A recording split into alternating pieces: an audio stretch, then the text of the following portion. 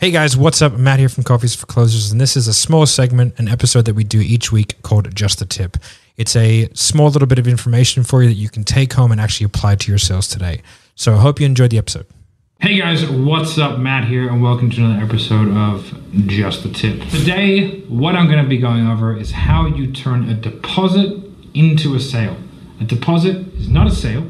So how do we do it quickly? And there are two methods that I'm going to go over. Method number one for turning a deposit into a sale is one that I like to use. It actually works a lot of the time, okay? The way that I do it is I take the deposit, take it over the phone, okay, $500 down, yada, yada, yada. I go, okay, man, like, how does it feel? Feel good? You know, I'm taking that first step, actually starting to take action, get some momentum, and really starting to move forward in your goal. How does it feel, dude? Because it's a great thing. And they go, yeah, it feels great, feels good. I go, all right, man. So like, let's just go.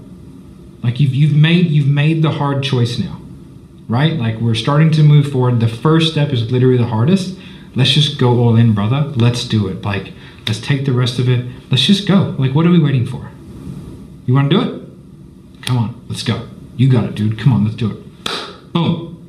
Right? Get a little bit excited, make some humor.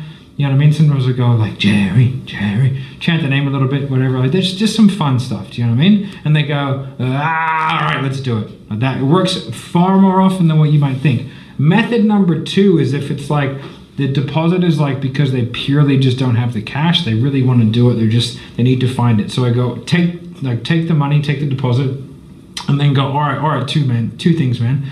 So you've got like, what are your liabilities and what are your assets? Right? So let's have a look. Like, let's actually have a look at like cash on hand. Like, how can we set up the next payment? What are some things that we can do between now and you getting started in order to expedite this for you? Okay. Can we have a look at leveraging debt? Are there any credit cards that you have? Do you have stuff like a PlayStation 5 that you don't play anymore?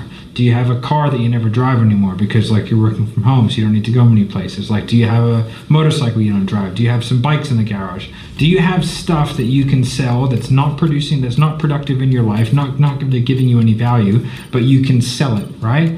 Can you get a title on your car? All these kinds of stuff, right? We try and avoid the debt. We try and go for just selling crap that you don't really use in your day-to-day. Most people, if they look around, they can find, you know, $2,000, $3,000, $4,000 worth of crap that they just don't use, and they can sell it on Gumtree, and they can sell it on Facebook Marketplace, whatever it may be, and they can make some money. They can put that towards their education. So those are my two methodologies that are going to make it much easier for you to turn a deposit into a sale. All right, guys, bye.